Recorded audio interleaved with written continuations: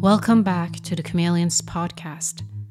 This is the second part of the conversation with Bobby Chang, entrepreneur, philanthropist, industrial designer, and co-founder of Incase.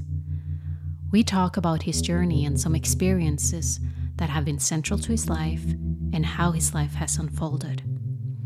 The second part focuses on the period after he left Incase and his pursuit for new opportunities for growth and learning for himself and his loved ones. I hope you will enjoy this conversation with this very special entrepreneurial mind and human being as much as I did.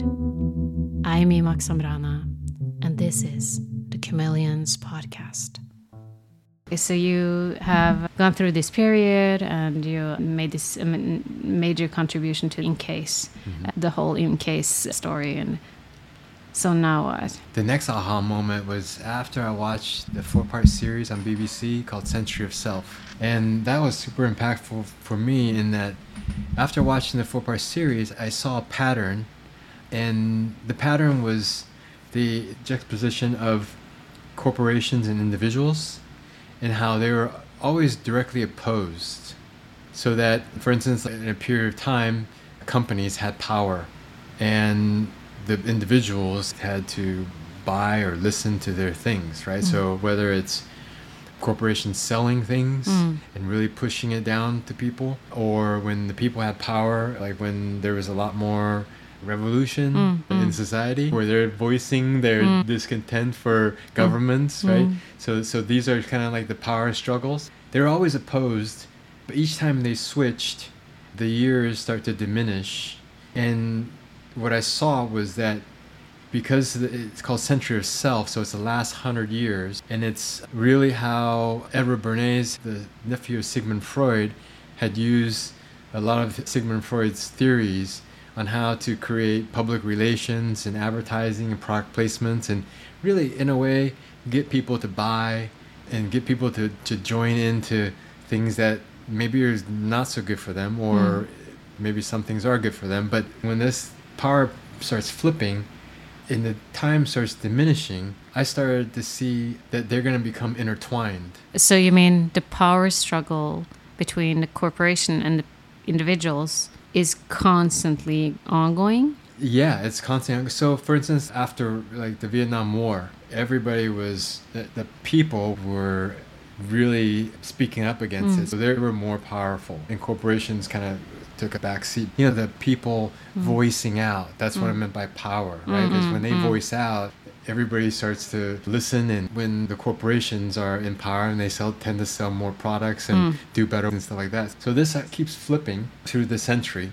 There's a lot of examples of that. So wars, you know, are typically one of those things that makes things flip. After war or during a war, there's actually a lot of revolution going on. And then after, companies want to get the revenues back in order, and so they start ramping up advertising, and so they become more powerful in a way. So this starts to flip, and right around 2009, you started to see the emergence of like corporate social responsibility, where the corporation is now taking what they're doing to environments and all that kind of stuff into account. And I was starting to get introduced to a lot of the new philanthropists, and they were changing how philanthropy was going to be going forward, right? And so like the concepts of like transparency was huge, right? And corporations have never been transparent, but people wanted transparency. So now they were forcing corporations to do something.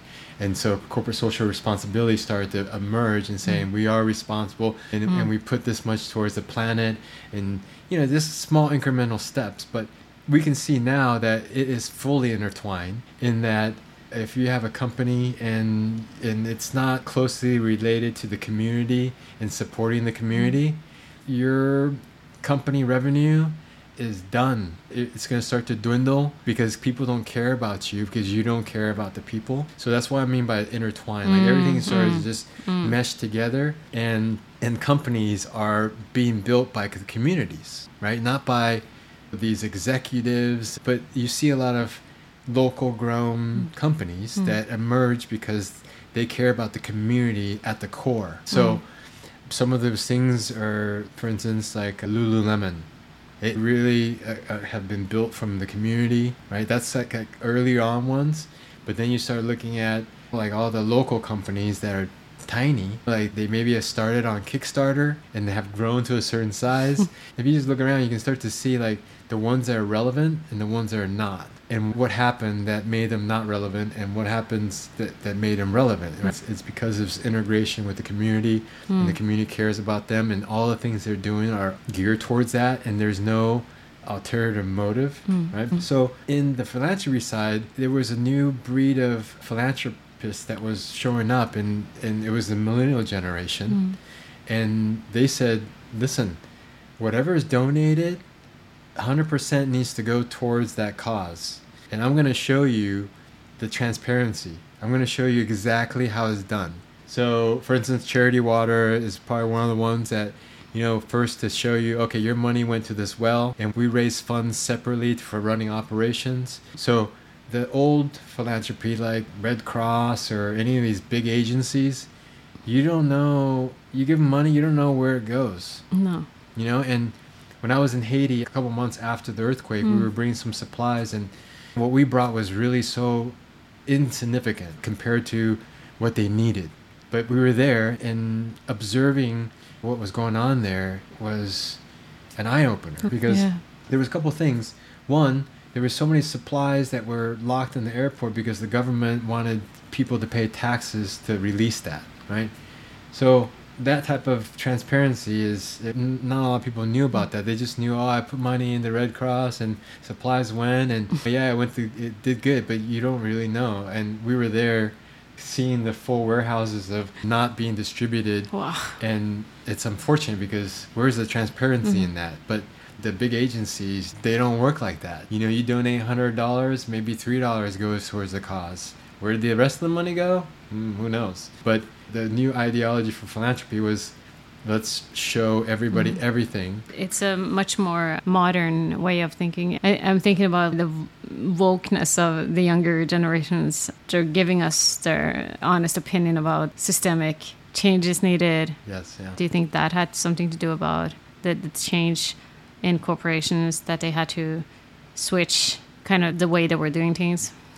Absolutely. Yeah, because one, if you're trying to attract the younger employees to your company and that's not relevant, you don't care about them and you don't care about their needs, you're not attracting them. They're not coming to your company. And, in philanthropy, you're starting to see all this kind of stuff. And when everything is intertwined, the full transparency has to be there, or else you don't have the support of the community. And if you don't have support of that, then where's your sales going? No buyers. No buyers. Like they don't, before they didn't have to expose all that kind of stuff because people didn't really ask for it. But the new millennial generation is like, if you don't have that, then I can't buy your product. There's plenty of other companies that make the same product or better. Or I'll make it with myself. Exactly. So right around that time, 2009, I joined a group called Summit Series, and they were really amazing at bringing business and philanthropy people together. And you saw a lot of the collaborations where the business guys were helping the philanthropy and bringing business thinking into philanthropy, but keeping some of the ideas that the new philanthropy wanted. So like Charity Water, Michael Burge from Bebo, it's a platform like a Yahoo social platform, and he ended up building the platform for Charity Water that showed all the transparencies. Yeah. Right? So this is a great example of people in tech, people from business that then were helping nonprofits or people who are in this other sector. I was attracted to that because I was coming from business and for-profit business, and I wanted to be doing more impact. And that's where some of the ideas of like profit with purpose, the money that you make has to be coming from purpose or going into purpose. And it has to be more than just your 3% corporate social responsibility program. It has to be deeper than that. It has to be a full integration. And so I aligned with a few projects that were working in Africa, and I visited the projects, and it was blowing my mind how new philanthropy was looking, and I was loving it because it allowed the sense that you are doing something impactful and you see what's going on and their hearts are in the right place. When I was little, I always donated to Jerry Lewis's muscular dystrophy, you call up and you say, okay, I want to donate this money. I did that when I was like so young, not knowing anything about anything, but you know, you just like, okay, cool, I'll donate $1, you know, whatever the amount was, it didn't even matter. It's just the act of like, I want to help, right? And I did that when I was super young, but where did that money go? Yeah. You know, who knows? And there's been too many reports that the money is not used effectively. You know, very little % goes to actual cause. And that to me was just inequality and corruption. And so I started to look at these projects that were in different developing parts of the world. I was like, okay, how can I offer my services? Whether it's design, business, or any type of knowledge, I would love to share, right? And you know, fortunately, I was connected to a couple that I was able to design some products and the brand and actually relook at their assembly line. And this was a particular project called Mend. What was the product? So we made simple bags so the women can train and learn how to make bags, because that's my background, right? In case we were making bags. So for me, it was an easy thing. But I wanted to look at the assembly line in a totally different way. I didn't want it to be assembly line. And so there's a bunch of different methods, and one is called Hive, which is kind of like how bees work, and they collaborate. And so what we did was, it started off with a few strong sewers, and we would take the strong sewers and give them a few that need training, and they would all work on the products together, and the senior one would teach the other ones and make sure that they're doing it correctly, and everybody would make different parts. So you're not just doing one part all day long. And so this is like a hive. You're creating like little hives here and there, and so there's a bunch of them, and the senior one got to sign the name at the end. So that was like the thing to aspire to. It's like, I get to put my name on there. And not only that, but we also put images, like we printed images of them on the bags. Yeah. You know, so people knew that it's like, I get to know who made my product, right? Yeah. And when we were doing in-case, you never knew. There was no that connection. So we started making that connection. So at least a buyer can say, oh, I know who made my product. How cool is that? And you go to the website, you can see her profile. And this is part of Invisible Children, and it's called the MEN program. And you know, these women are all affected by the child soldier issue with Joseph Kony, where they abduct all the kids and make them do horrible things. And luckily, some of these people have escaped, and they're creating families, they have kids, and they want to better themselves and do something productive, right? So we figured out this was one of the ways to do it. So we trained them, and we designed the bags so we're not complex. They're not like things we did with assembly line where there's millions of tasks. This is a simple little tote bag, shopping bag that when people carry it around, they see a beautiful woman imprinted on. There's no sad African babies, you know, with the bellies out. It's more celebrating their life, right? And what they're doing. So they made these bags and sold it to the channels, and that supported the program. But one thing we did was, I think, really interesting at that time, was that, you know, it's great to know who made your bag, but I think she would love to know who bought the bag. Yeah, right? yeah. So we created this other direction of support. So a woman who made the bag can see on the map, like, oh wow, this person bought here, and this, and for them it was like, oh wow, my impact in the world, right? So it was the space that we had for these women, and they're doing it. It was lively with music, and they were just singing and dancing and making products, and it was beautiful. Yeah. Wow. Beautiful, right? So these products were funding the programs that were then... And they can grow, right? Bring more women in and train them, and also education, right? Because they've been part of the Joseph Kony thing for all their lives, and multiple kids, and you know, it's just the story you hear, it's horrendous. They need opportunities, and you provided that. And they're also taking care of 4 or 5 of their kids. So, you know, it helps them. And we made it so the kids were also around. So it wasn't like they went off to work and they had to have the kids go to daycare. That didn't exist, like daycare. No, the kids were all there playing. There's this beautiful environment, you know. And then one thing happened that was super powerful. And because we made that reverse connection where the sewer, the producer, the person made the bag knew who they sold it to. Well, one of the sewers passed because she had AIDS, and she passed. And the most beautiful thing that happened, all her supporters donated money for the kids' education. And they could find her because you had that system. Yeah. So you got that connection. Yeah. That's beautiful. That's really beautiful. Yeah, amazing. And it's also just putting the structures there so it's possible for people to find each other and find that connection. Right. Talk about intertwining. Yeah, right. At an even deeper level that was Yeah. intertwined because they were able to communicate. Like there was a platform that they were able to send messages. It was things like that really touched my heart in so many ways, right? It's like, Yeah, it's super touching. Thank you for doing that. Building bridges between people and creating communities, really hard to beat that for purpose. Yeah. Oh, no, it's a very difficult thing to do, and it's not done enough. You don't see much of that, One of the trips was like an eye-opener for me was I was riding on the back of a bike.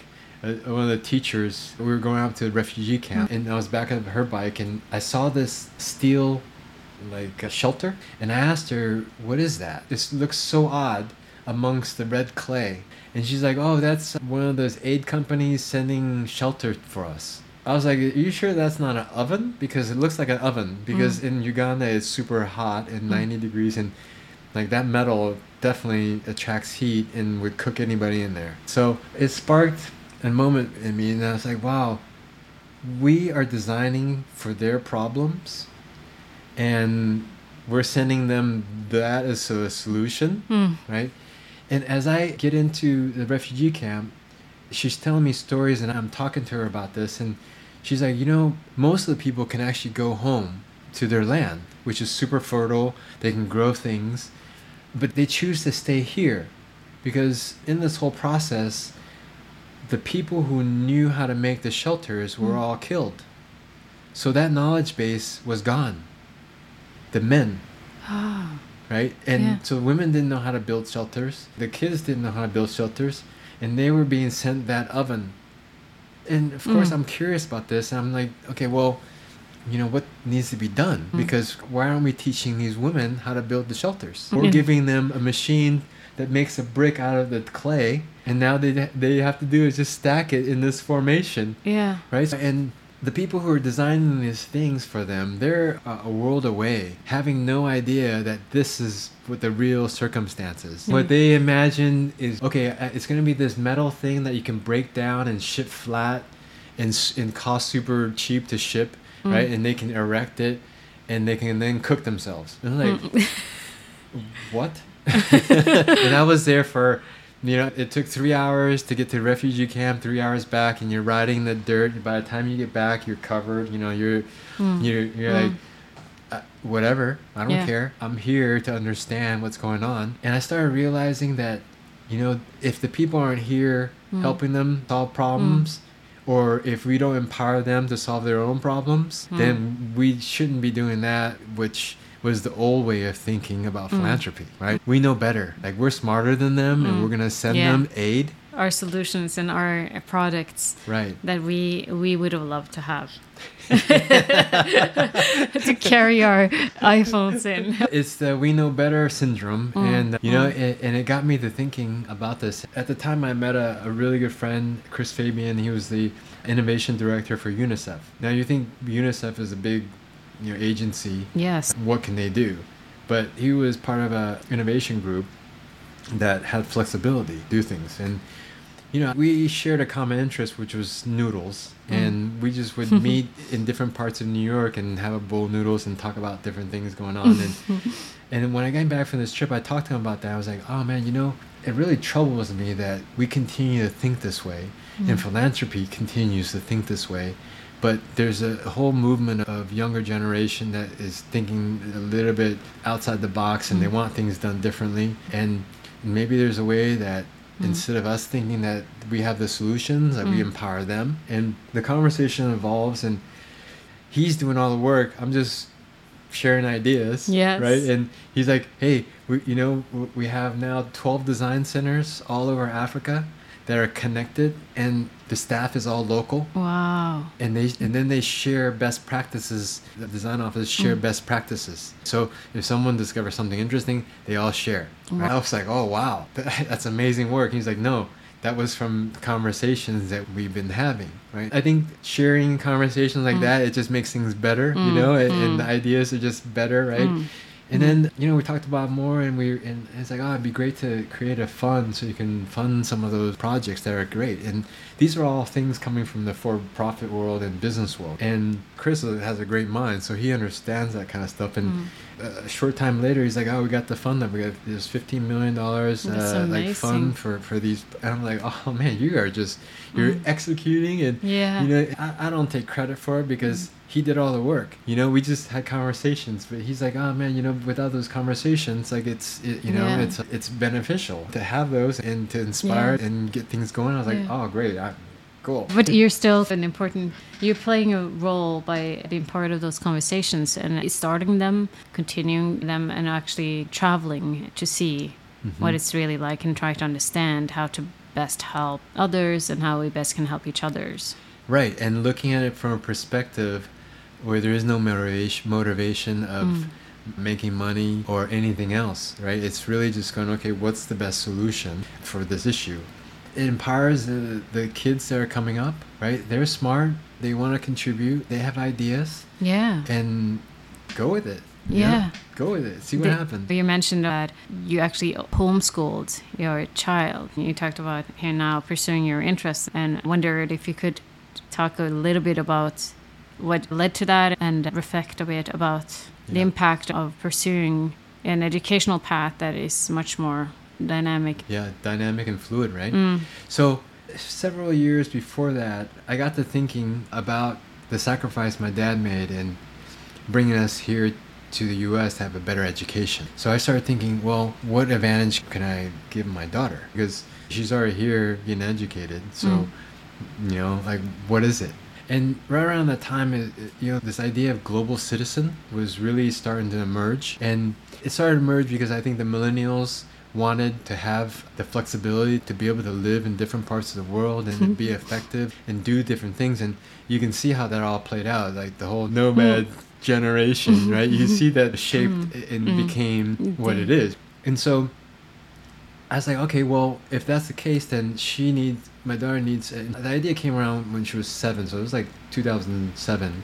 But it really took hold right around, I was doing this work in Africa. And so we were going on a trip, and I took her to one of the projects to let her see. Because, you know, up until then, she had been in the U.S. and different parts, but never witnessed, like, these type of projects going on. And luckily, a couple friends over there in Kenya, and we were able to look at their project, and also one of them was the launch distribution of all these like filtration systems for water. So it was a massive launch in West Kenya, and we were able to go to where they were doing it and see the reactions and just be part of that. And for her, seeing the poverty, but not just like how bad it was, but how happy people were, even though they were in that situation and they had nothing.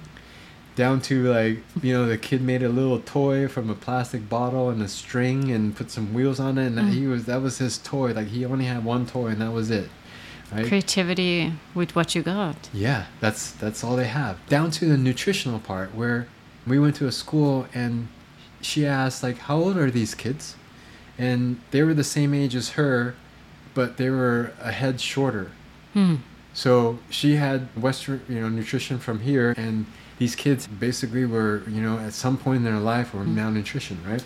And for her, it was an eye-opener, because she's like, wow, that's the effects of food, right? If you have malnutrition, you don't grow. But the kids were happy. They didn't know any better. They were just living their lives. So she saw that, and for her, it was super impactful. So this idea of like global citizen started to form, and I said, okay, well, global citizen, it'd be beneficial to speak a bunch of different languages. And so she spoke English and Mandarin, and Hermes, my partner at the time, she spoke Spanish. So after our trip into Africa, we started traveling down to South America. So in like a few months, she picked up Spanish. So having those 3 languages allowed her to be able to say, oh, I can move and communicate to people. And in our travels, you know, this was it was a sabbatical for me in terms of, okay, let's go visit some of these projects, but also take some time to live in different parts of the world, so that she can become that global citizen and be able to say, okay,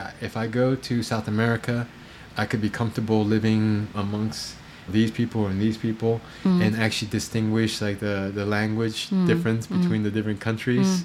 As well as at the time she was enjoying cooking, so we had a couple of friends that introduced her to chefs in different countries and different That's amazing. Restaurants, and she would go into the restaurants and stage, which is basically like work for free. So she was like 12, 10? 11, 12. And so she knew how to, and she'd been in the kitchen with Yermis for a while. And so she was learning how to do those things and cutting, knife skills and, just like basic things. And she would go into the kitchens totally unassuming. And the chefs there would be like, oh, it's just a little girl here on the side here, just, cut a few things. And she shocked them by how much she could do and her dedication and her willpower. And so throughout half a dozen restaurants that she staged at and made friends, and I believe she's still in contact with a lot of those people now. You learn different cuisines and different use of endemic ingredients, and for her it was exciting. So that, I think, allowed her to be like more fluid, to be able to live in different places. And then we went to Asia for about 6 months, and she was doing the same thing there. Yeah. Staging at some restaurants and help open a restaurant with a chef that spoke Spanish and English, and this was in Taiwan, so the staff spoke mostly Mandarin, so she was a liaison speaking Mandarin. And then when they needed to talk, they spoke in Spanish, so the Taiwanese guys, they couldn't understand what they're saying. So like those three languages in a kitchen is unbeatable. Yeah, unbeatable. It's like in any kitchen around the world, you're always going to be able to eat. Yeah. Always have food. Always have food. And if anybody is who's young and want to travel the world, that's the best way to travel the world, because you can stage just by anywhere. People want, volunteer work, and they'll feed you, and you find a place to live, and they'll probably pay you enough skill. Exactly. That's an amazing way to travel the world. Like, if I had those skills, I'd do it. And that's what I told her at the end. It's like, you have, when you finish with high school, like, you have that skill. That's amazing. And I hope that she sees that, because I think that trip was pretty impactful, starting from these projects that we were working on to then, being able to move about. So she didn't get any regular education, or some? When we started, and for how long? So when she was 10, we pulled her out of school. She just finished 5th grade. So she had basic, elementary foundation stuff, right? So math and, some writing, just basic stuff. And we thought about this, and we didn't want to just do a curriculum-based homeschool, because then we would have to help her with that homework. That's not that fun, neither for her or for us. So we went with the concept of unschooling, which basically is a premise of saying, okay, based on the child's interest, let's guide that, support that, and supplement what that could be. Now, first question we asked her is, what are you into? And she's like, dogs. I'm like, oh, great. All kids that age love dogs. So it's more about introducing her to all the things related to the dog industry. So, like, blind people have dogs that help them see, right? So we went to a facility that trained the dogs, right? And, dogs don't walk backwards normally. But there they train them to walk backwards, so that if they're too close to the street, they can walk the person who can't see backwards. Wow. Right? So I was like, wow, I didn't know that. No. But when you see that, it's like super interesting, right? Yes. Like a veterinarian friend, that allow her to stay there for a day and see like all that stuff that's going on in that field.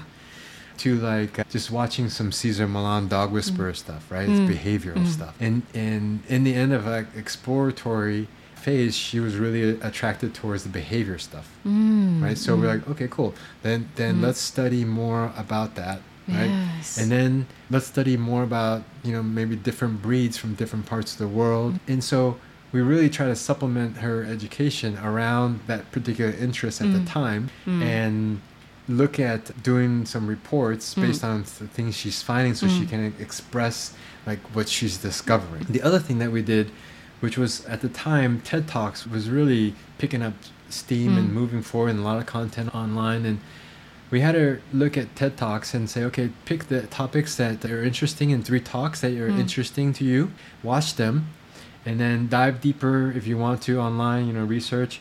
But at the end of the day, give us a keynote presentation, like a quick one, just, explaining what you saw, what was interesting, and what other things might come off of it. Right? Wow. So very integrative. Very fluid, but also taking what's going on in the world, because, TED Talk, you have the most amazing people doing the most amazing thing right now. They're sharing at the moment their work. Their current work. Yeah. It's not a teacher that, is bitter and has their own viewpoint on something and is pushing their agenda. No, this is as pure as it gets, right? It's not just practice of that particular area, like learning how to cook. It's also reading recipes, collaboration with other people, social, emotional skills in that sense, memory. You have all of those aspects involved. And with the dogs, you have reading, you have research, asking questions, presentation.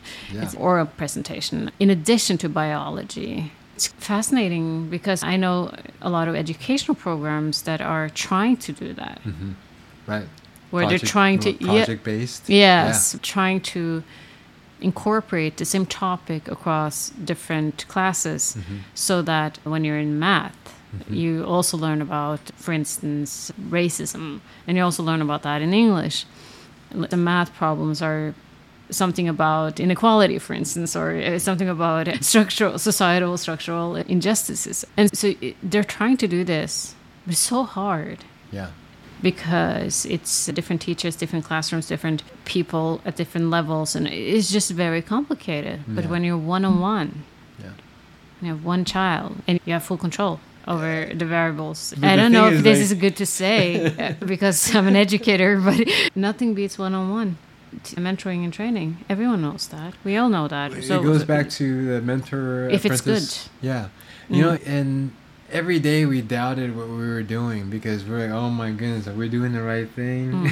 But, as you're unfolding all this, you start to realize that schools is a very controlled environment in that all your classmates are the same age. And so your social skill is really your classmate, right? In our situation, we put her into classes, so she had similar age interactivity, but she was also very fluid in that she met old people, young people at all ages, and that's really more how we interact with the world. To say, do I have any friends exactly my age? I don't have any. No, they're either younger or older, right? So why are kids forced to be interacting with the same age? And a lot of bad social dynamics start to happen in schools, and in some were starting to happen in her school, and she felt, like she had to protect some of her friends because they were getting bullied. When we started traveling around and integrating into, like, to give you an example, in Argentina, we put her into a trapeze class, and all the girls there were like, oh wow, she's different, she's Asian looking, she speaks a little bit Spanish, how cool is this? And they just, when she came in, they just went and hugged her and grabbed her and like, this is my new toy, as opposed to here where it's a total different interaction. So I think it was valuable for her to experience that it's not like this all over the world, and that there are other things that are happening. And so I think the education, the unschooling thing, it started to unfold where that she liked to be in the kitchen, and we allow her as much time in the kitchen as possible. And so when we opened up Entrepreneurial, the production kitchen and cafe in Berkeley, she integrated in there perfectly, and and then added the component of nutrition, because that was where our headspace was, and we were really going into the space of, right around that time, I found out that I had celiac, and all my digestive issues was caused by that. Growing up all my life, I always thought it was something else. I couldn't figure it out, and I explored vegetarian, vegan, raw, everything possible. Cut out seafood, cut out meat, elimination diet, and in the end, it was gluten. So that's specific to my case, but in this process, she also learned a lot about nutrition because she's cooking and experienced all the ingredients. And so she understands nutrition, at a very good level. She knows how to take care of herself. And so the unschooling thing was just free form, and it just started to unfold. And one of the things that I think was the best social dynamic for her was when she was working in the cafe, and she was able to socialize with all the different people coming in and help them with whatever they had going on. And I think there was a lot of people looked at her and like, oh, what's this little girl? So for her, the age thing wasn't even. She wasn't even thinking about it. It wasn't even a thought, And no. so fast forward and seeing her thread, right? Wanting to be more interested in dog behavior.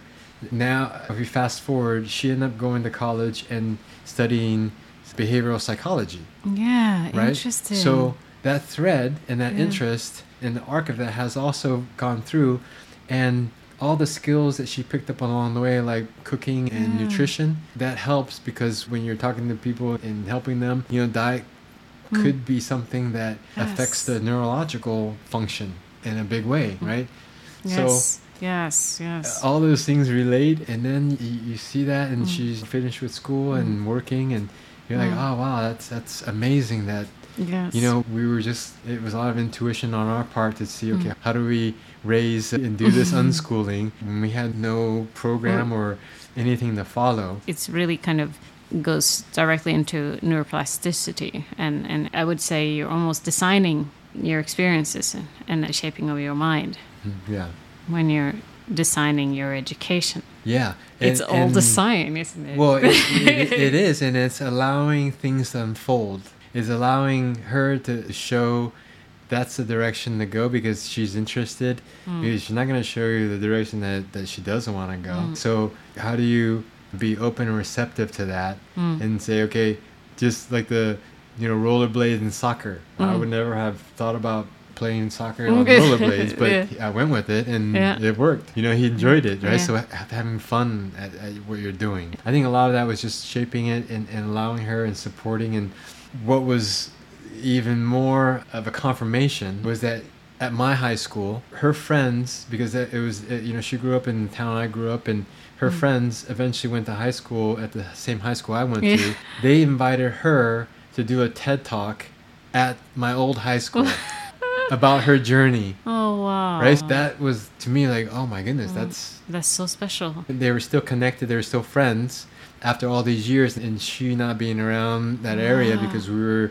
in different parts of the world. But when they finally connected, they're like, oh my God, that's such a, like, what a journey. Like, can you, and they had a TED Talk at the school. That's right? amazing. And, she was doing TED Talks as her exercise for...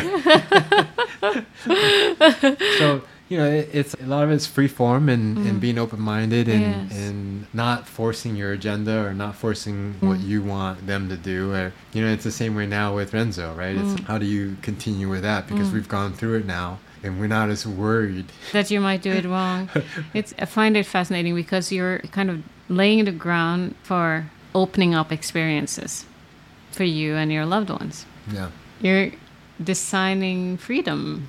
It's really fascinating because many people design something that's unchangeable. It's like set in stone. It is what it is. But you design kind of the open canvas, if you like, or the opportunities. Right.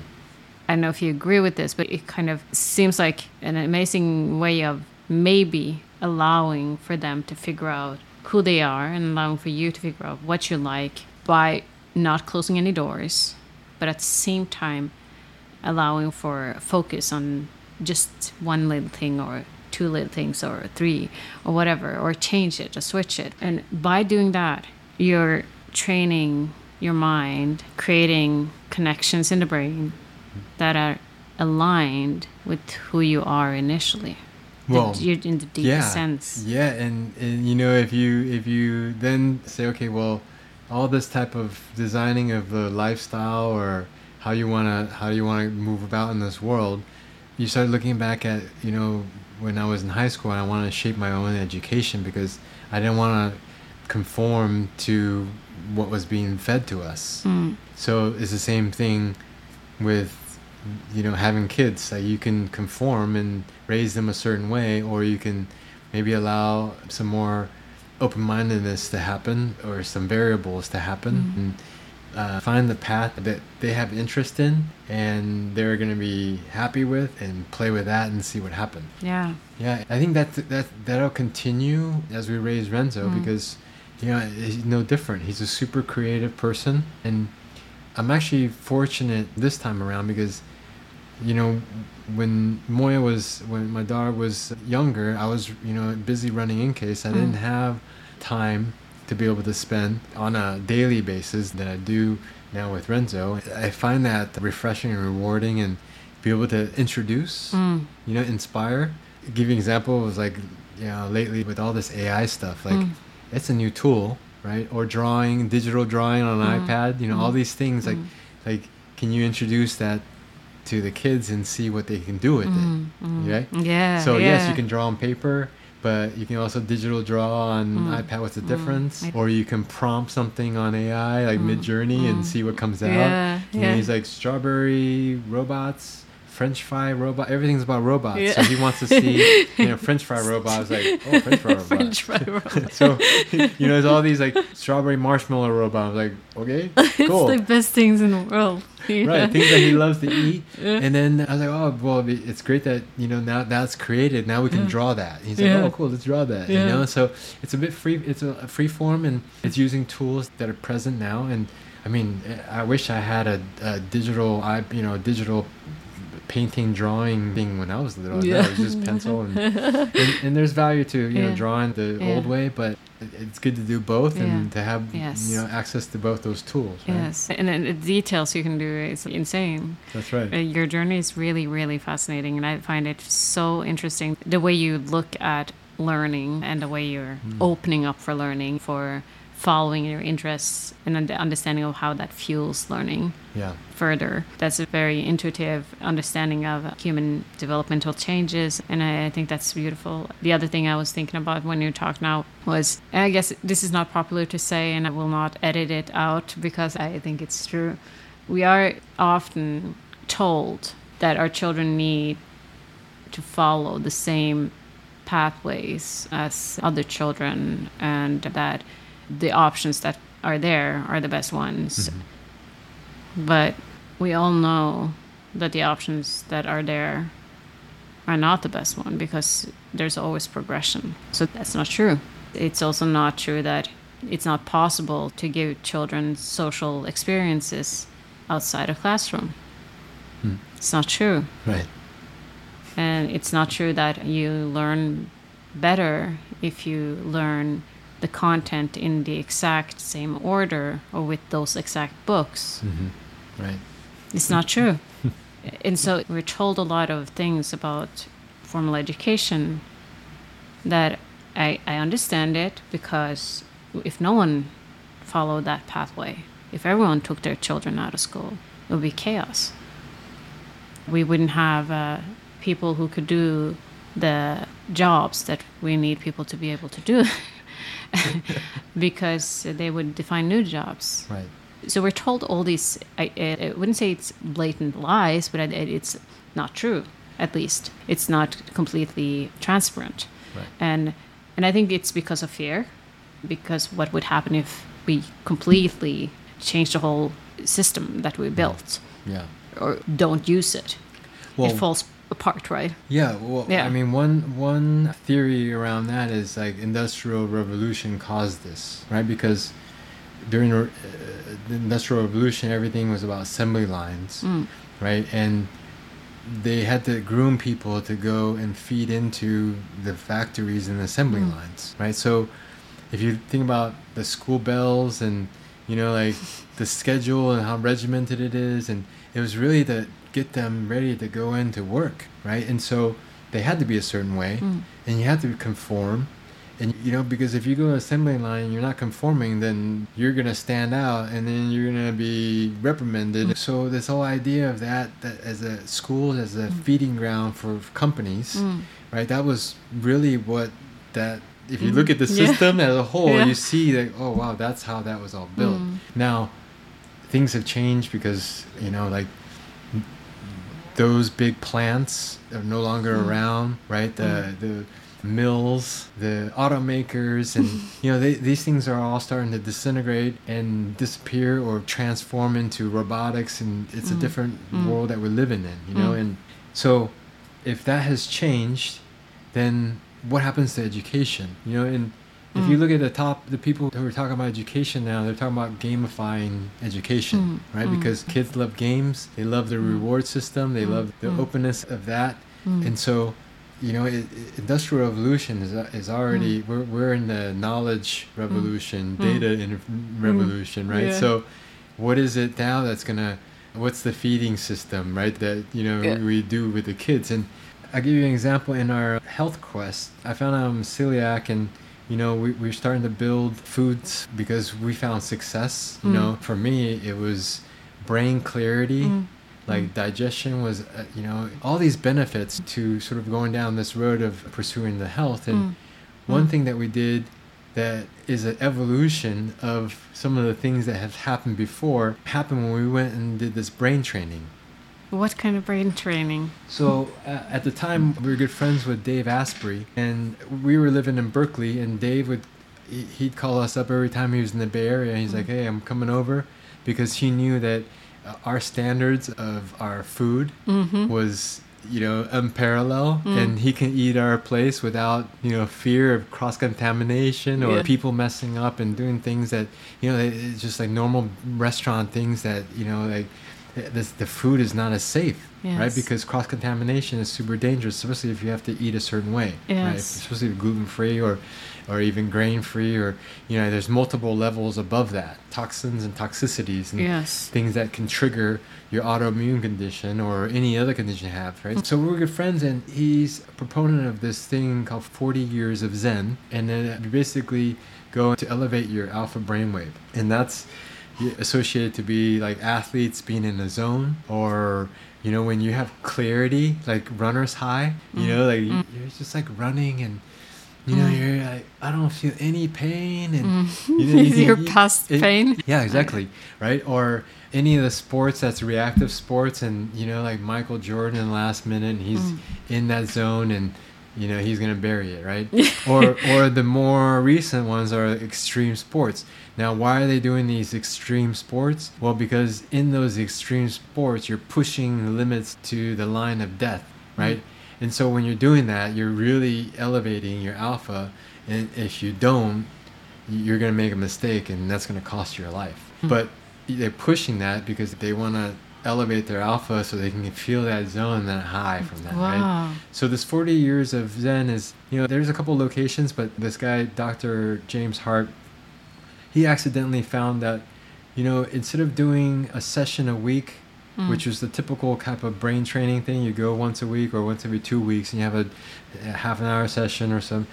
He was accidentally left in the chamber, the brain training chamber, and the staff went to lunch, and it was hours before they found him, right? Why? And he was in the chamber, and he was like, oh my goodness, I just realized that we need to have a full immersion type of session where it's not once every couple of weeks or whatever that is. It's like a longer immersion, like 7 days. So we signed up for it, and I didn't know exactly what it was going to be, right? So 7 days. 7 days straight. You go, you check in, there's a place to stay, and they have these brain training rooms, and you get hooked up with all the different sensors, and there's 2 different feedbacks. One is auditory, right? So the sound, if you elevate your alpha waves, the sound gets louder. And then also you have a number, right? So you can see what exactly your alpha level is at. And all this is backed by the, EEG, so you can see all the charts when you're in there. And I didn't realize that this was basically going to be a therapy session with feedback. Brain feedback, right? Yes. So, we're going back to feedback again, right? Yes. Like how important is feedback? Well, it's critical. So if you go have a therapy session, the feedback is minimal at best. But in this brain training, you're seeing exactly how your brain is reacting to things that you're trying to do. I didn't realize that, we're going in there to work on the stuff that have caused us issues in the past. Because if you can eliminate those issues or bring less importance to them, your brain is going to be able to elevate to alpha at a higher level. No barriers. Right. The more you go in there and deconstruct the things that are causing you issues, the better you are at expanding your capabilities of higher brain numbers and brainwave action. Yeah. Right? Again, taking away the barriers for learning. Yeah. So here's one of the things that and you really have to reach deep in there and to understand like what you need to work on, because there are surface things like that okay, yeah, that caused me a lot of trauma with that person. So you're like, okay, I'm gonna work on that. I forgive you. Like, yes, you caused me pain. I forgive you. And the sequence of how they do it, you actually have to lower it and then raise it. And then when you see the numbers and hear the noise, and you're going through the forgiveness, because there's things that will lower your alpha and things that will raise your alpha, and you don't know, and you're testing, and then they take you through a bunch of sequences, and then all of a sudden you're like, oh wow, okay. When you feel the pain of whatever that interaction was, your alpha goes super low. It gets suppressed. Yes. Now, you have to first go down there. So you have to feel all that, right? And then you have to go, okay, I forgive it. And if you truly forgive, your alpha comes at a super high level. And after a bunch of those sessions, you basically have done therapy for that. And so it's using technology. Yeah. Well, you're familiarizing yourself with the trauma or the feeling of it, yeah, so that it doesn't take up so much space, and you're able to go and break down that trauma and that barrier, right? So I'll give you one example, and I didn't realize that this was such an issue. When I was 8, I wanted to play baseball, right? And I went to sign up, and there's like, oh, you can't sign up. And I was like, why? You were born 4 days late. So my birthday is September 4th, and the cutoff was August 30th, right? So I was so upset, and as a 8-year-old kid, you don't know what you're upset at. You're upset at them, or at the institution, or the whatever, or maybe it's a rule. So I kept on thinking about that. I was like, wow, this is interesting. And you talked about it now as an adult, and you still responded to it. By suppressing the alpha level? I did that one. I was like, oh yeah, that happened, but I didn't realize how strong of an effect that was towards me in terms of me viewing institutions and rules. So could that have contributed to me being a rule breaker and wanting and really like against like all these institutions like schools, like governments, like just anybody who made rules that that stopped freedom of expression or stopped creativity, stopped me from doing the thing I wanted to do. I was going to be happy doing, right? Which is playing baseball, right? Yeah. And I looked at it, I was like, wow, that is something that is in there deep. It's really deep. It's really deep. So I worked on that, and I was like, wow, that's amazing. That was in there, right? And I went in there and I just poked it and pushed it and break it all down. But I was like, wow, that actually formed a lot of things as I was growing up. Yes. And even after you break down that exact experience, it still might have shaped you and the way you are, even if that specific experience is not causing anything. But it's already shaped me. It's already shaped so you. many years since I was 8, right? Until when I did the brain training, it was like, how many years was that? It already has been good or bad, maybe I would have been more of a conformist if that didn't happen, right? So we're talking about situational things that then led to things. Small experiences, right? Yeah. But that feels so significant at that age. It was a big aha moment for me too, because in this training, right, he showed us a video. He's like, in the 80s, there's going to be this next level of consciousness, 80s and 90s, right? And that was yoga. So if you think about that, it was starting to trend and everybody started doing yoga. And when you're doing yoga, you're actually raising your level of consciousness, whether you know it or not. If you go into Savasana and all of a sudden you have a little bit of like, enlightenment of some sort or a different feeling, like you're raising your so imagine how many people doing that. And the Beatles were instrumental in bringing the meditation thing here to the world, right? In the 60s or something like that, right? So they even created the center out in Transcendental Meditation in Utah or somewhere. I didn't know that. Wow. Yeah, they had their guru, he created that. And so it was supposed to be this center for like radiating consciousness. And then this video talked about the next wave after that is what we're doing, brain training, right? And of course, if you think about the evolution, yes, yoga is great, but there's no feedback. So when you go into alpha and you do alpha brain training, all you have is feedback, so you know exactly where your brain is at, and if you're there suppressing it, if you're there at the heart of the issue, and then have you fully forgiven. It's fascinating. So you're saying that we're going from, like, in a regular situation when you're learning things and all these experiences, you don't have control over the experiences often. You don't have full control over what you're learning and the exposure to it, right? So you can't say that you are completely free to learn what you want. You're a bit dependent on the experiences that you're exposed to. But with feedback and brain training, where you get feedback, you basically, again, you would ensure that you're taking control over your learning. You're getting the opportunity to take control over your learning by choosing what to practice over and over and over again and what not to.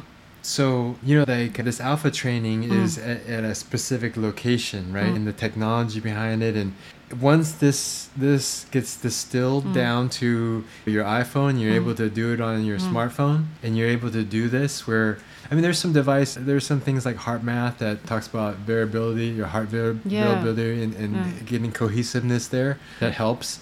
But this is sort of next level, and once that gets translated, I think there are people working on this that will bring down the cost, because that alpha brain training thing, it's really geared towards people who have massive trauma. There's groups of people that donate money so that they can help people go there, because it's pretty expensive for normal people to go. You have to save up a lot of money to do it. We were fortunate enough to be able to do it with Dave, and to be able to bring the food supplement that is really good for the brain, so that we were able to function at a higher level, because they weren't worried about the nutrition part before. They were giving you like sweet candy stuff and salads, and there was no fats or proteins, and there was I don't know what they were doing with the diet part, but it didn't match up with what you were trying to do with your brain. Because when you're coming out of those brain sessions, you're so wiped out that the next thing you do is you go back to your room and you sleep. Oh, wow. Sometimes you come out, you don't know daylight, you don't know what day you're in, or it's dark or it's light, so you're disoriented, totally disoriented, because you're working so hard in there. And then you have these decompression, so you just talk about like what's happening in there, so you can decompress, and you lose track of time. That's what he wanted, because if you lose track of time, your brain, it's more malleable and it's more acceptable for other things. But if you have a routine, your brain's like, okay, cool, I'm going to go and do alpha training, and then I go home and I go do my regular stuff, and it's not as effective. You're completely in a different space. Wow. Like you said, there are more products coming out for private use now than before. I heard about other products that combine different kind of sensor technology and biofeedback for especially the prefrontal cortex. It's like you're training your brain to lift a particular object, for instance, on a screen. And so you have this app, and you have this kind of headband, and you would basically use your thought processes to lift an object. Right. It could be an airplane or like a UFO or something. And over time, by kind of being able to do that, you will find the thought patterns that are needed in order to do that, and so over time you will do that faster. So you get the feedback from the visuals, and so you're basically exercising certain areas of the brain that you might want to exercise. Right. There's all kinds of things people are thinking about to do this. I'll tell you another thing that was interesting in the session. And this was the biggest part of work that I did, and my mom and I, we were always like at ends with each other. Maybe because she made me play the violin and I didn't want maybe to. Maybe you didn't like that authority. I was very angry at her. Yes. But so we always butted heads, and I was like, okay, I want to work on that, because I don't want to do that anymore. Like I'm done with that. Like, how do I heal that part? So most of my work was towards her.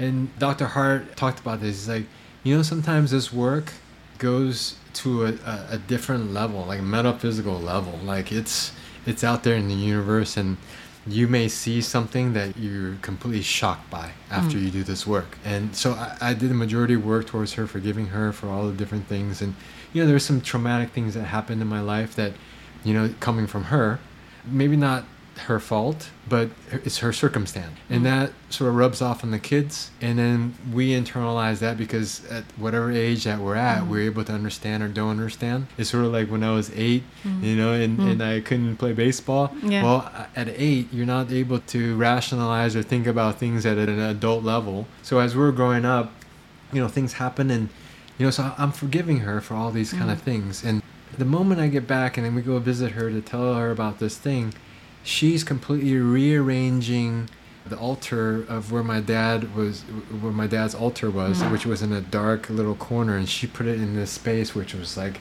the most open area. Her mood, everything about her towards me, and everything about me towards her completely changed. Wow. Because I did that work, right? And for me, it was like all this forgiveness work, and she felt it. Wow. She felt the work. That So to me beautiful. is talking about, conscious at another level, right? You've already done something that someone feels, that you're doing something here, and they feel that, right? So, it goes back to all the like meditation and everything that, we're trying. And now this is like the latest one with technology and feedback. Yeah. And how powerful it's like, I loved it. I was like, everything that has caused me, I was like, okay, I worked on everything, right? So I have no, there's nothing, I don't hate anybody, I don't hold any grudges, I don't care. Like, if you still do, that's your deal, not mine. Like, I don't, I'm good. Yeah. By changing you, Exactly. you're changing your experiences. You're taking control over everything you're experiencing, how others experience you. Right. And therefore, what you get back from them, the feedback that you get from them. Yeah. And hopefully that starts a chain of events. A chain of events. Right? Yes. So, Changing you, changing the fundamental basis yeah. of you as an organism.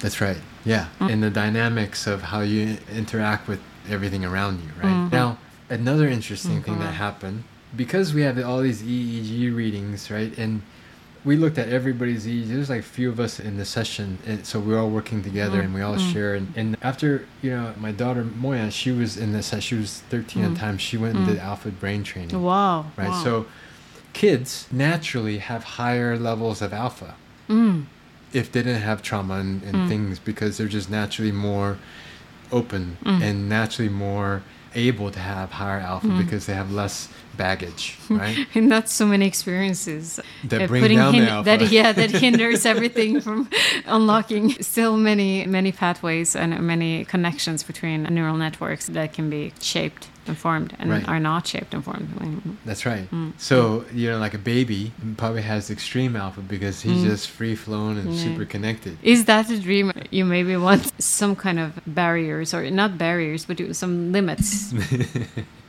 Maybe. Or maybe not. Well, and Dave Asprey has gone a few times before, so his was much higher because he's already done work. So if you continue to do that, you can continue to raise your alpha, Wow. which is what you want. You actually want to continue to raise it because then you're increasing your capacity, right? So say if your baseline is here, right? If you continue to do that, you raise your baseline. That means more times than not, you're able to make better decisions. So then we come to my EEG. Dr. Hart looks at me and he's like, do these things happen to you? And I was like sometimes you get an insight on something, sometimes you have out-of-body experiences, and a couple other things that is associated with the theta brainwave crossing the alpha, or the more activity of the theta brainwave, right?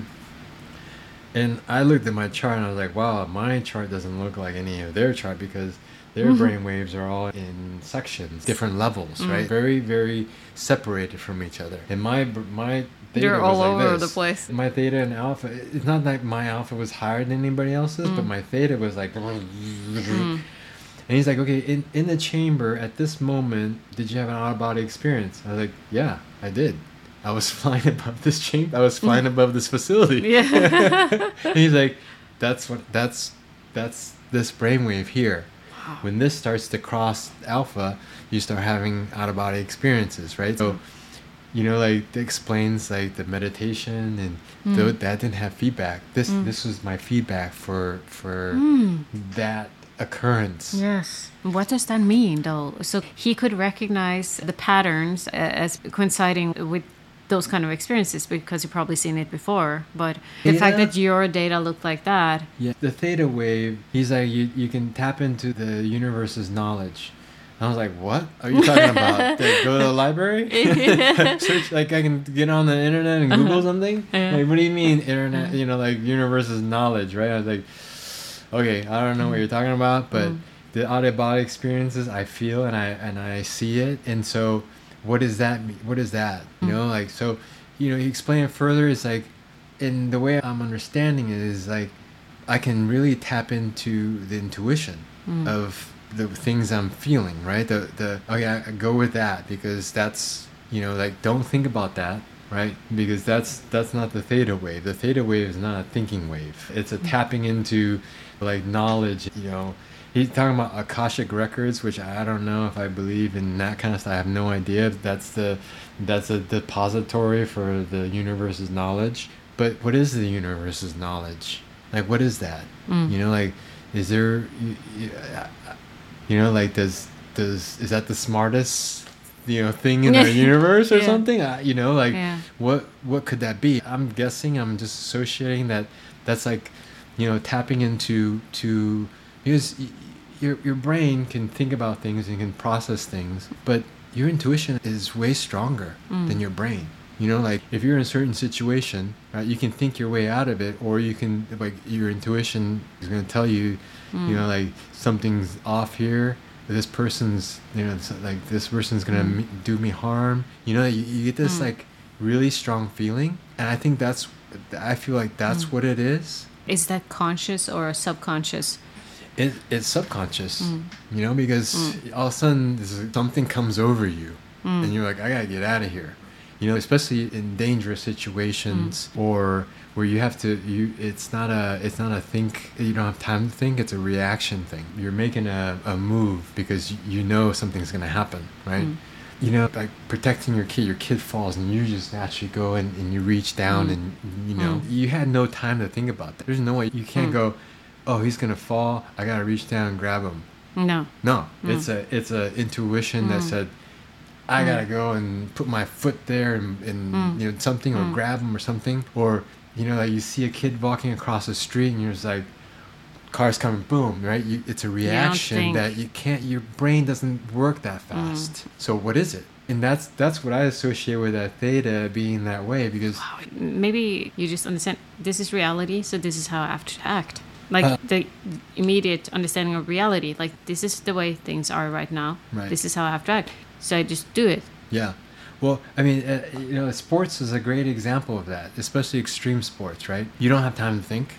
It's all reaction, and it's all based on, like, okay, you gotta be intuitive about this, and you gotta just move about. I was thinking about, like, you're going down the mountain, and all of a sudden you verge off of something because you're like, whoa, I don't want to go that way. There's something bad that way, right?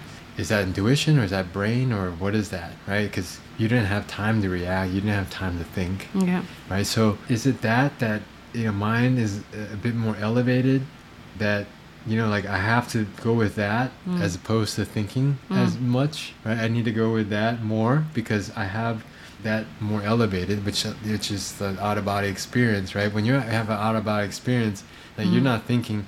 And along with out-of-body experience, I have a lot of dreams of when I'm flying or in water. So these, like, all the things that the elements are kind of things that happen, right?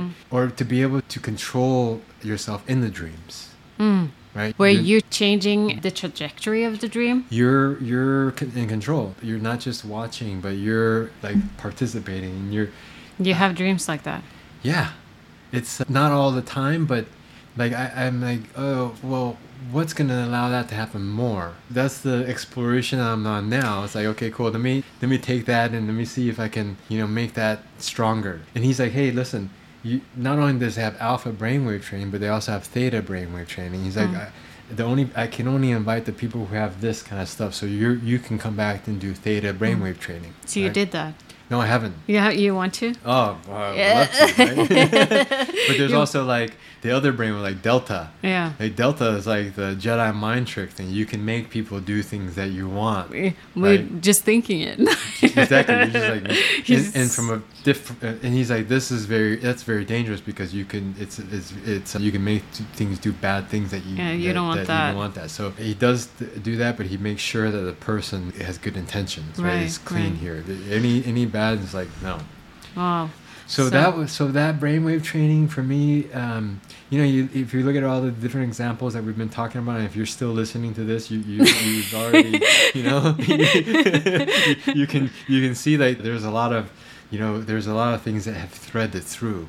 I think so, and I don't want to put any judgment, or I don't want to make any kind of conclusion to all of this, and it might not be something you resonate with, but from my perspective, I'm thinking that listening to you, there are like a couple of threads that I find fascinating, been there throughout from the very beginning and still there. You're talking about intuition and that kind of understanding, having the need and freedom and room and space to find that intuition, to be able to have the openness for learning in different ways, different things like options, opening up, not closing the opportunities, but opening the opportunities for thinking, for creating, etc. And that's also kind of an intuitive space because it needs really a lot of openness. Mm-hmm. And on the other hand, you have all this kind of very preparedness as well. Mm-hmm. The waffle recipe, right? Having all of it layered, but it's never closed. That's also open. Right. This is an interesting pattern and you're not only wanting it for you, but also for your loved ones. Right. And I don't know why, but it's obvious that it's kind of giving opportunities to learn and to create much more dynamically than if it was closed. Mm-hmm. Yeah. This is very, very fascinating. It's just an interesting pattern that I see. Well, it's funny that your observation of that, it directly ties into why I love golf so much. Right? So I'll give you an example. I play tennis, and tennis is a very mental game, but there's more reactionary things that are happening. So when you're serving, you have time to think. But other than that, it's all intuitive. You have to go with, like, you have to react, right? You can't think. But in golf, it's a lot of it, you have to first use your brain to process all the data, right? Wind direction, barometer, like elevate, all these different things that's going to affect your shot, right? So you have to use the brain to disseminate all that. And then you have to pass it, or you have to basically shut that down and let your intuitive create the swing. Mm-hmm. Because if you're thinking while you're swinging, it doesn't work. So very similar to what you're saying, like there is this processing and thinking part that, like the robust engineer, I had to figure out, okay, well, that's really interesting and conceptually I get it. How do I apply it, right? And then it's the intuitive part that says, okay, cool, let's execute without this part because we already have this part formulated. You trust that you have that. Yeah. You trust that it's there, but when it comes to executing, you gotta go with the intuition. Yeah. Right? And we talked about, like the technology explosion where we were allowed, the internet, right? The amount of data, right, that my brain needed to process these things to make sure that that's all, that wasn't there before the internet because where did we get our data before that? Yeah. How did you get it? You have to go there? Collect it directly? Well, for me, it was audiobooks because I absorb data better when I hear it as opposed to when I read it. I had problems reading books. I would just fall asleep. But the audiobook, I was like, oh, wow, cool. So prior to all that, and then when the internet, it was like massive amounts of data, right? And it's like a data scientist, right? If you have, the more data you have, the better you can create, the outcome of things, right?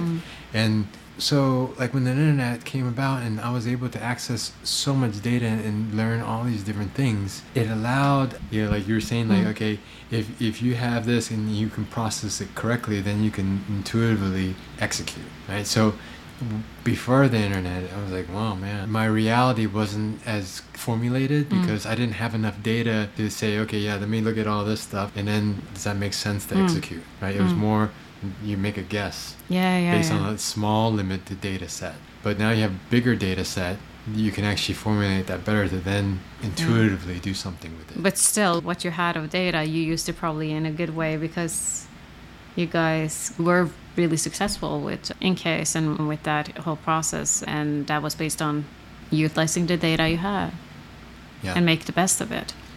Well, you don't have anything else besides that if you don't, if it doesn't come in, right? So then you line it up and you try to be prepared and you figure out a way to make sure that it becomes successful no matter what. In the world of competition out there, it's always about the relative performance. It's not about the absolute performance. It's relative to others. Right. So if your performance today is much better, or would have been better than back then, you might still have been years ahead of others back then. Yeah, and it's also that the continuation of trying to get better faster. You know, like all through, you can see it. I wanted to get better faster. Like the feedback thing in tennis was get better faster, right? And as you're going through, he's like, that was a constant thing. It's like, get better faster, right? So we can beat the competition or be better than others. Yeah. Have you ever felt like you have to use the time that you have here in the best possible way? Do you feel that time, the resources of time is limited? And do you think that's connected with the learning faster? I don't know. I think it's more like if you see what it's gonna look like. I know people say, enjoy the process, enjoy the journey. Don't worry about. But I get frustrated if I know that we can be here and we move so slow to get there. I get super frustrated. It's like beyond for me, and so maybe that's an issue. That I don't. But at times I do enjoy the journey, right? If it's not like I'm trying to get here fast, and it's just like a little bit more free form. Then it allows me to enjoy the journey more, as opposed to saying, okay, like if we get here faster, that means success. Yes. It's like that means we beat the competition. Yeah, and you're ahead. You want to progress that. Every time I'm doing something in Asia, I'm like, when I'm here, I feel like I know I need to get here, but it's taking forever, and I just want to get here, right? So I spend a lot of time in Asia, so I can accelerate that, so I can be there and be done. Exactly. I talked to my daughter the other day, and we needed to be somewhere in New York and get there from somewhere else. And traffic in New York takes forever. Yeah. And you try to find the best option. Is it the subway? Is it walking? Is it an Uber? And in the end, you're like kind of... The only thing that would actually get me there is like if we could like magically just have some kind of transportation that's like direct, like... Teleported. That would be the only thing. That's probably the invention that I think I would have wanted to make. Or have the out-of-body experience and then you actually just go over there. Yes, something like that. Yeah, that would have been perfect. Well, Bobby, I don't know if there's anything else, anything you want to mention that we haven't mentioned. I think one thing to end with is like, as I'm going through all these different experiences, there was always this like desire to always be updated and be doing the latest things. And so I look at AI and it's like, well, this is another tool. We don't know exactly where this is going yet, but I think people have to embrace it. And, it's like whenever you get an upgrade on your phone and you don't upgrade, it's... You're going to be left behind, like the person... In the end, you get a virus on your computer.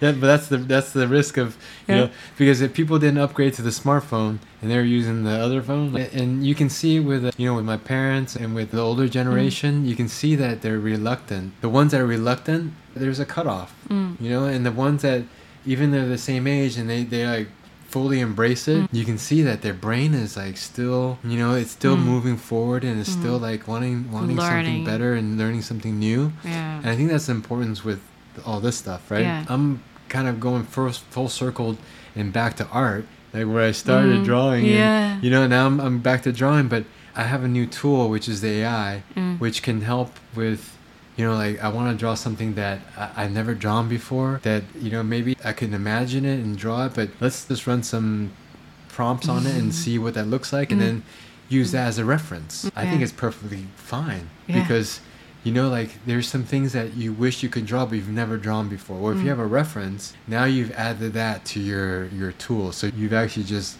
made your art better. it's not taking that art and signing it and saying, yeah, I created that. No, that's really not the point. No. The point is like to use that tool to be able to elevate whatever you're doing, right? Yeah. And I'm seeing some of these tools where you can take something and reposition it, right? Well, your reference material just got better because you can reposition it to the position you want, or you can try something that you can draw it and explore, or you can reposition it and go, cool, that's the exact pose I want, right? I'm drawing horses right now, and maybe there's a reference material or the right position or right posture. Now you can create that, or it's something that a horse can't actually do because of gravity. Yeah, but you can do it there. Right. I think it's important for people to continue to explore and move forward with these new tools, and I guess when we start to look at the path, and all these aha moments, and it's going to lead to more, right? Yeah. There's more, and it doesn't end. There's so much input coming in. There's going to be more, moments like that. Yeah. So we can also see maybe the development of pretty cool artistic expression with AI that have not been developed yet. And multimodal, imagining experiences connected to smell, connected to hearing, connected to like audio, together with touch. It's just limitless, and it's opening up the creative process and possibilities for creative expression and creative experience. Yeah. And maybe also translating into creative product development. Potentially, yeah. And I see too many people afraid of jumping in, and I think you just want to encourage people to take that step, because it's not, there's that fear. Like, how do you eliminate that fear so you could just, I think as designers we have less of that fear, because we're always constantly trying to figure out, okay, well, how do we take the next step, or how do we, be able to create the next best product or next experience or whatever we want to do. It's like, how do we keep moving forward? I think people who aren't creatives, they probably have tendencies to be a little more fearful. They're not trained that way to constantly advance forward, like look at what we can do to contribute. It's unfortunate that, but everybody's got the opportunity, and I think everybody should take it and move forward with it. I'm wondering about that, what you're saying there. Like, do you think that you're unafraid, and like that you have less fear than others because you're so open? I think it's because of I've been conditioned all my life to be more this way, and to not just bend to the rules and like have to. And I question all the rules, because look at where it's coming from. I mean, all these things that, like, who are making the rules here, right? Yeah. And so I think because of some of the experiences, maybe when I was 8 years old and not being able to play baseball, that rule breaking, I was like, oh wow, it's so unfair, right? That 4 days, like I'm here, I'm excited, I want to play. Like, why limit me? It's not like I'm 2 years younger or a year younger. It's 4 days. I have a grace period of at least a couple months. Like, it's the physical, mental state is the same. It doesn't make any sense, right? It doesn't. It's just silly and stupid. And there's too much of that in our society. There's way too much of that. That doesn't make any sense. It doesn't. So I think a lot stems from that, and that eventually led to other things. Be open to the exploratory process, and it's fun. You're kind of a warrior of opportunities. Yeah, you can say that. I'm always looking for trouble. Yeah, always looking for trouble. Always looking for a rule to break. Yeah, and opportunities not to be stopped. Yeah, to flourish. And things are evolving so fast that I think it's better to have a more open mind than one that doesn't allow some of these things to happen. Yeah. And to be able to imagine, I think, like what you've shown here today. And I'm so honored that you would sit down with me. To be honest, one thing I'm sitting here with after this conversation is tremendous courage, to be the one who sometimes takes the first step, and the one who sometimes have to kind of be the one that's make other people aware of the fact that the rule is stupid. And confront it. Yeah. Provide an alternative. Yeah, I like that. It's showing people that there's a different way, or there's another way. Yes. It doesn't have to always be. It's a constructive way. It's very constructive, because it's about creating a building rather than kind of just evaporating what's existing. It's not about that. Yeah, exactly. It's an amazing journey that you've been on, I think. Yeah, thank you for letting me share my experiences. I hope some of this stuff resonates with people, and they're able to apply it to whatever they want to apply it to, and hopefully that if they have kids, that's the biggest part that we can influence, right? Is the kids and how they grow up, and we don't want to be like our parents. And I caught myself the other day, like I sounded like my mom, and then I said, Renzo, I'm so sorry, like that's not me. I'm not blaming my mom. I'm just saying that's not me. Yeah. And I want the learning process to be fun, and I forgot about it. And so, I'm not perfect. I'm not always there, but at least I recognize that, hey, we can have fun while we're learning, and that's probably the best thing to be able to do, because then you can actually learn.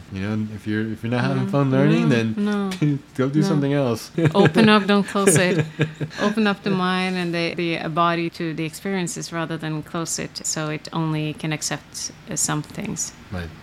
I would like to thank you so much, and I'm so grateful for this. I'm also really grateful that you. you're here, and then the mission you have to be able to contribute, not only to make like design for people or decide on what kind of designs people should have, but actually create it with people's needs in consideration. Yeah.